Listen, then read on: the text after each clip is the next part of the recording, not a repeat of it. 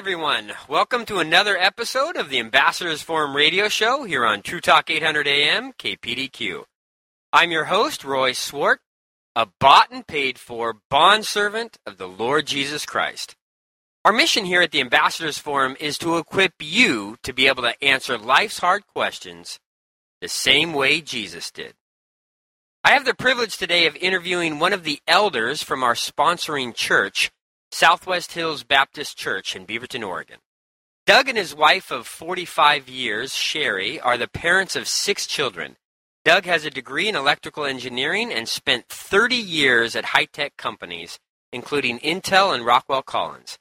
He started a second career as an owner of a tutoring service company in 2003, which closed in 2018. And Doug still tutors high school students part-time, teaching Algebra 1 and 2 at our Christian school, Ordeo. Doug and Sherry have been members of Southwest Hills Baptist Church since 1983, where Doug has taught adult Sunday school classes on various books of the Bible, Old Testament and New Testament surveys, Christian history from 30 AD to 1800 AD, as well as practical topical series like biblical government, biblical economics, and biblical worldview. He has served multiple terms as an elder at Southwest Hills during the 38 years he's been a member. It is an honor to call you my beloved friend, a fellow soldier in the increasingly intense battle for righteousness in this country, and a cherished mentor and example in my life. Doug, welcome to the show. Thank you, Roy. It's good to be here. So, Doug, what do you see as the need at Southwest Hills specifically for apologetics? Well, I think that apologetics is kind of one of the things that every believer needs to be equipped with or be able to do. All of us have to be able to give an answer, as Peter wrote, to give an answer to people for the reason that the hope that we have. And a lot of times in today's culture, that delves into areas that are associated with what we generally consider to be apologetics. Being able to answer the questions that non-believers have, especially, but also being able to strengthen the individual believer in his own confidence in what he believes. So there's kind of both aspects, both an evangelistic aspect as well as the aspect of just equipping the believer and giving him confidence that what he believes is actually reasonable.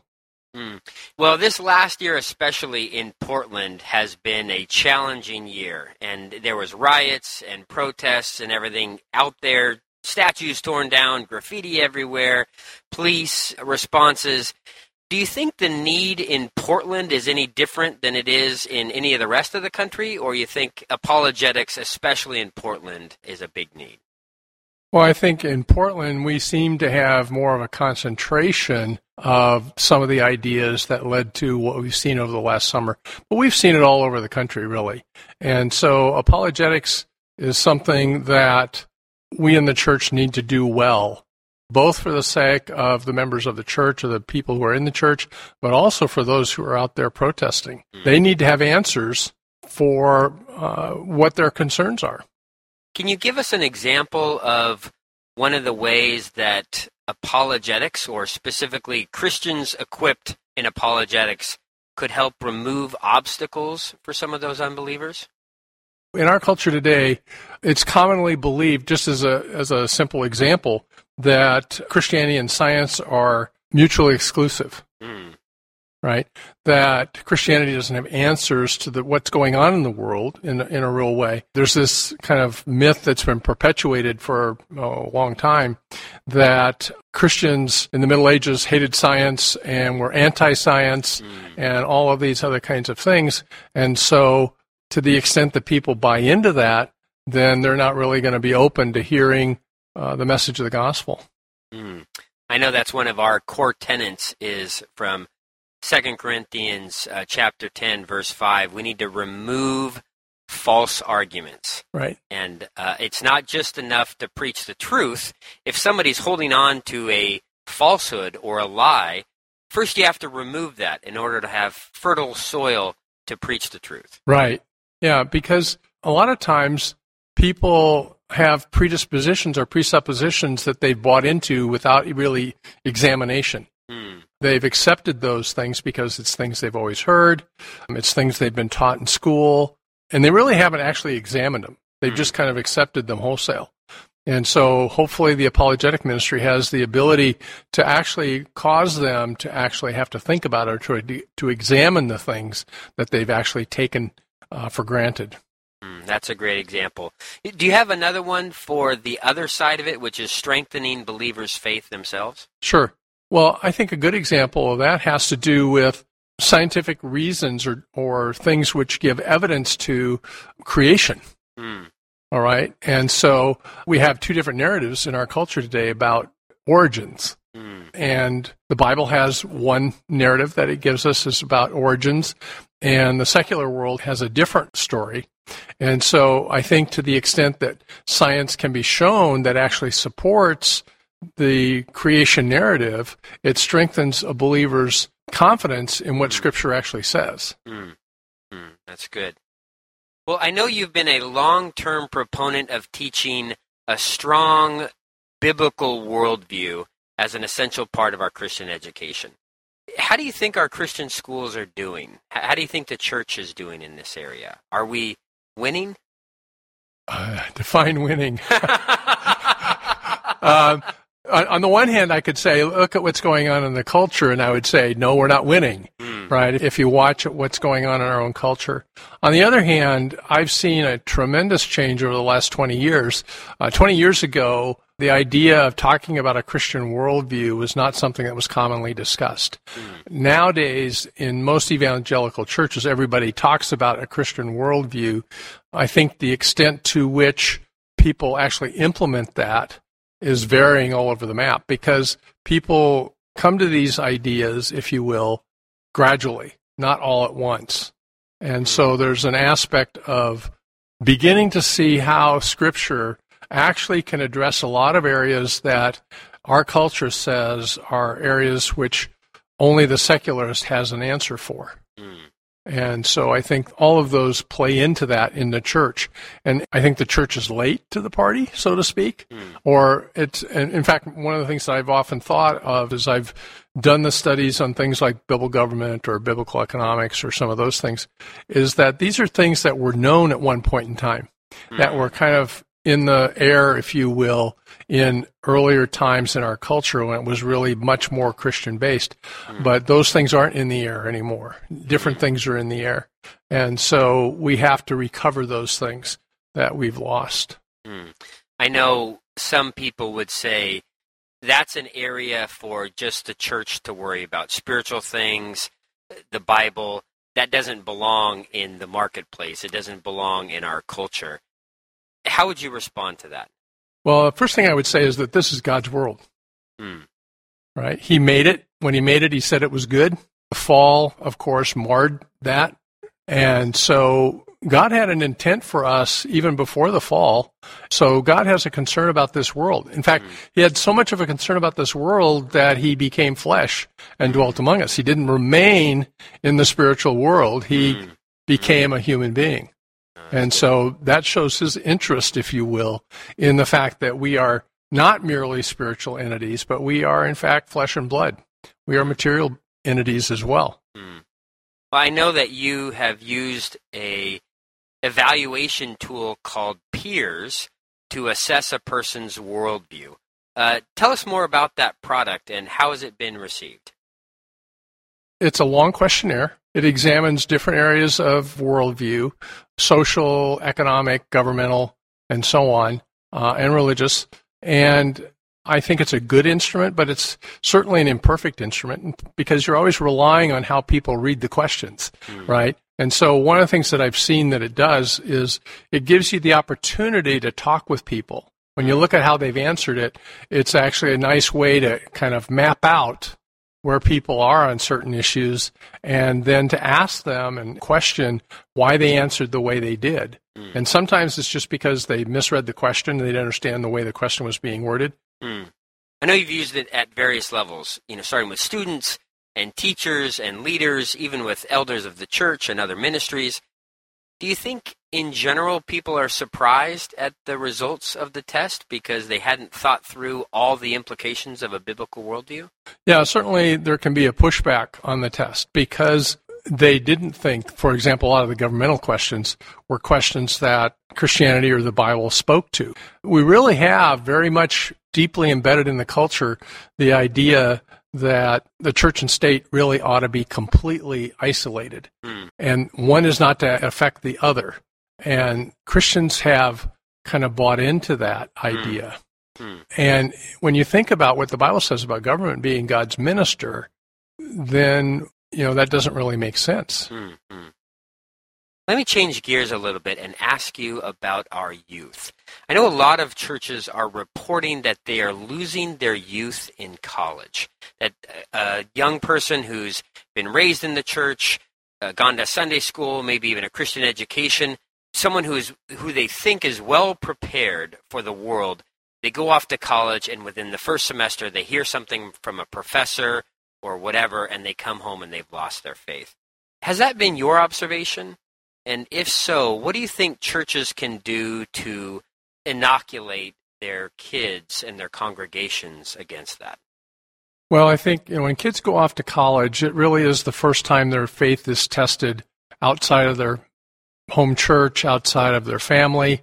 And so if they're not well prepared when they go into that, because they haven't addressed these kind of what some people might describe as peripheral areas, then they hear something that says, well, that makes sense. That sounds like that would be a solution to whatever the problem is that you're talking about.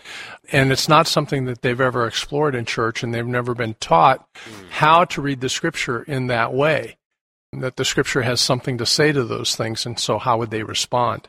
And I would say this, too. The culture is a lot different. I'm an old guy, right? And the culture is a lot different than it was when I went to school, and the whole set of kind of foundational assumptions have changed, even from the time that I was in school. So a lot of issues that we face in our country today, and a lot of the solutions that are being proposed in this environment in which there's a separation of church and state, and therefore the church is supposed to deal with the inner man, it's supposed to deal with your private relationship with God, but it's to stay out of the public square. Do you think, you mentioned there that it's the first time these kids have their faith tested. Right. What do you think about the idea that maybe in apologetics or some other ministry about testing kids' faith earlier in a safe environment of the church or ministry? I think that can be helpful. I think one of the things that the apologetics ministry wants to be able to do, though, is they have to be honest about it. And by that, what I mean is they cannot approach it by presenting a caricature of the other side's view and then attack that. They have to be able and equipped to be able to present the best arguments that the other side has and then help kids understand how to navigate through that. Yeah, I'm glad you brought that up, because as apologists in the Ambassadors Forum, sometimes we feel like we're undercover cops, and we have to go embed ourselves in the crime organization to learn it well enough to be able to come back and say, okay, this is how it really operates. And so we spend a lot of our time watching atheist podcasts and reading books by Dawkins and Hitchens and learning what it is that the arguments that they're making, and like you said, not putting them up as a straw man and saying, well, those are ridiculous, you just push them over, but really searching for some of the even biblical truths that may underpin some of these incorrect conclusions. And so that's something that we do a lot. Yeah, one of the things I remember Francis Schaeffer talking about in his study was that after doing that kind of study, he had to spend a lot of time in the Word and in prayer afterwards. Just like an undercover cop. You're like, I got to get that stuff out of me. So, yeah, very much so. The one thing I would say, though, is that in some ways we don't have to be undercover because we're constantly bombarded with it in the culture. There. It's always out there. And so I think we do have to, sometimes it's just how do we listen to what the culture is saying? Yeah. Are we really understanding what they're saying? And understanding it in the terms that they intend for it to be understood. Yeah. So. Yeah, that's one of the surprises, and maybe it shouldn't have been a surprise, but I think one of the surprises in my own life was that my primary tool as an apologist is not my mouth, it's my ears. Mm-hmm. And learning to listen and to listen well. Yeah. Staying on this topic of apologetics and kind of the popular approach of apologetics, what do you think are some of the deficiencies or drawbacks of what I might call a popular approach that a lot of churches or ministries are making today?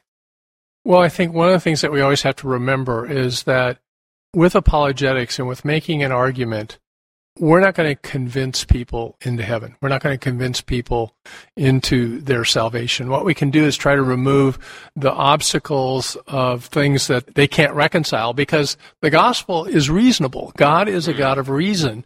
And so it's not like we throw reason out.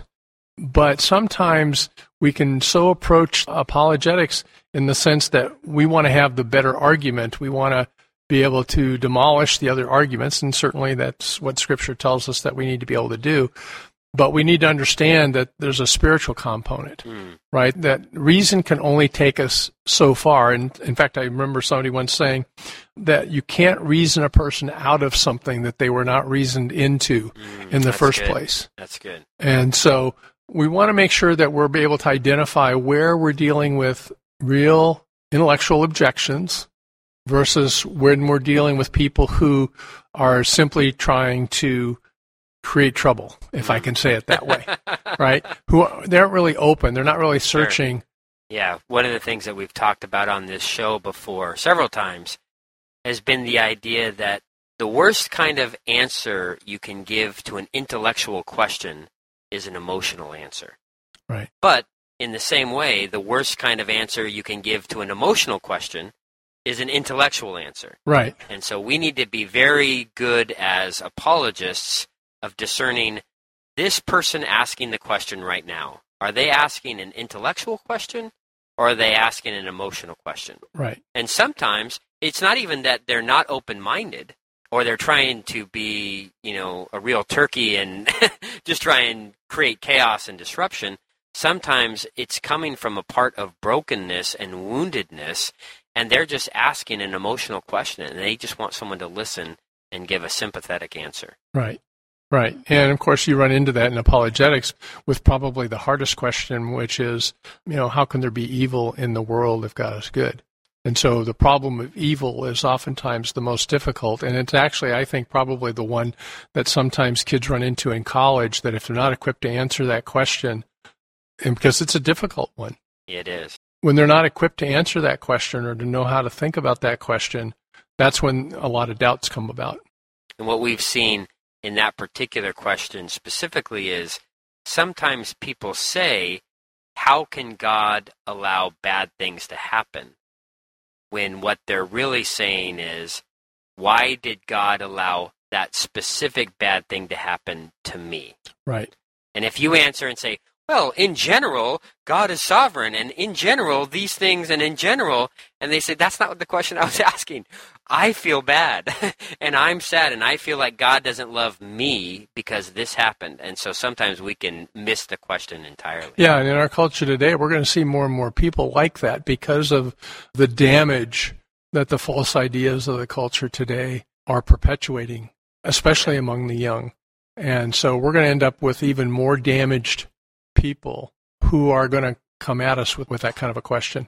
Yeah, and I think that's a good thing for us to understand is if you bring a car in for service and it's, a fairly new car and it's just got one thing wrong with it, you're going to troubleshoot and repair that car differently than if it came out of the junkyard and it's all smashed up and nothing works. And so I think we need to get very good at saying, this person right in front of me, how wounded are they? Because a lot of people are coming from a very wounded place. And that's where, in apologetics, too, goes back to what you said earlier, and that is we want to be good listeners. And we want to, actually, to go further, we want to be good questioners, right? We want to be able to ask the right questions, right, to draw that out.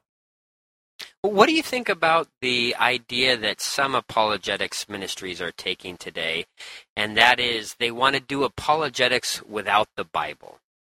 They say that the Bible is something that once you're a believer, you accept, but it's something that an unbeliever is like rejects. And so what do you think about the idea that we may want to do apologetics without the Bible because that might be seen as an obstacle by some unbelievers? I don't think we should shy away from using the Bible. I think the question that we have to do, though, is we have to show people how does what their question is relate to Scripture? How does Scripture address their concerns? And so that goes back to then one of the things that we need to do is be well-versed in Scripture. And this is what I think is really hard for young people because, I mean, you know, the difference between a young person coming out of high school and he's 18 years old, he hasn't lived much of life yet. A lot of life has been decided for him, especially if he comes out of a Christian home. He's lived in an environment where a lot of the issues have been kind of already resolved by his parents.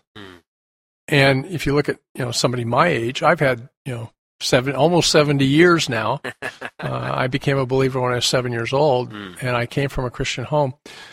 I've had a lot of time to think, to do research, all that kind of stuff. And an 18-year-old just hasn't had the time yet. Sure. And so that's where I think what's really important for those kids in that situation is that they remain connected to a church. I think their first commitment when they go off to college is they've got to find a church to get plugged into so that they have that connection with older and wiser people. Someone to kind of walk with them while they're going through this very pivotal time in their life. Right. That's good. Well, here's the last question, and it's in the context of our circumstances today, which are pretty intense. How have you seen the church grow stronger and more united through the apologetics opportunities that the pandemic and government lockdown have created? In some ways, I think that the last year has caused the church to be really challenged with how it thinks about things out there in the world, how it thinks about the role of government, and how it thinks about its relationship with governmental authorities. And I think in some ways it's really caused a rethinking of a lot of things. And I don't think the church has an answer for that right now. If I'm speaking broadly about the church, and especially in America, which is what I'm familiar with. And so I think many times in church history, there have been crises. And the church didn't have necessarily an answer for that crisis at the beginning of it. But the crisis has forced the church to actually work out its theology over time. And I think that we haven't seen yet what the outcome is going to be. I don't think we're through it yet. Okay. And I think there's a lot of questions that people still have about how we relate in that area. Where do we have a responsibility to be both submissive to the government, as Paul wrote in Romans, but also thinking really through seriously, what are the boundaries that constrain government?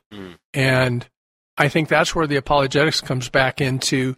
The Bible has something to say about the nature of civil government.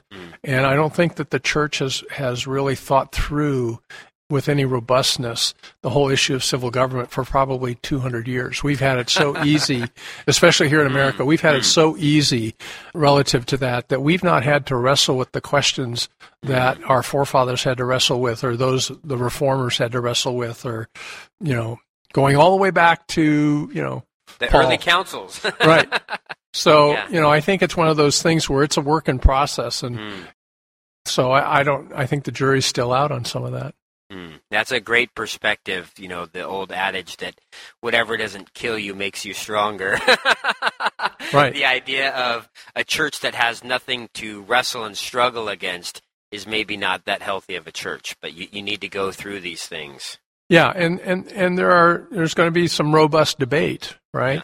Yeah. And you know, at the other end of it, I guess the consolation that we have is that we know that Christ has promised He will build His church.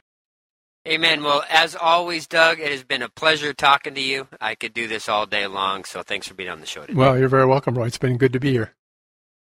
Now, how about you? Have you struggled to make sense of all of the complex information available to us today? Have you heard the word worldview before but never really understood what it meant? Well, the Ambassadors Forum is here to help. We have lots of excellent resources to help you get started on your journey of being equipped in the field of Christian apologetics. Go to our website at theambassadorsforum.com. Finally, thank you for joining us on the radio today. You can join us every Saturday at 9:30 a.m. here on True Talk 800 AM KPDQ.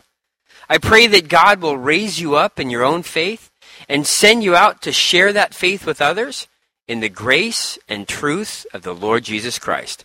Until next time, I'm Roy Swart. May the Lord bless you and keep you.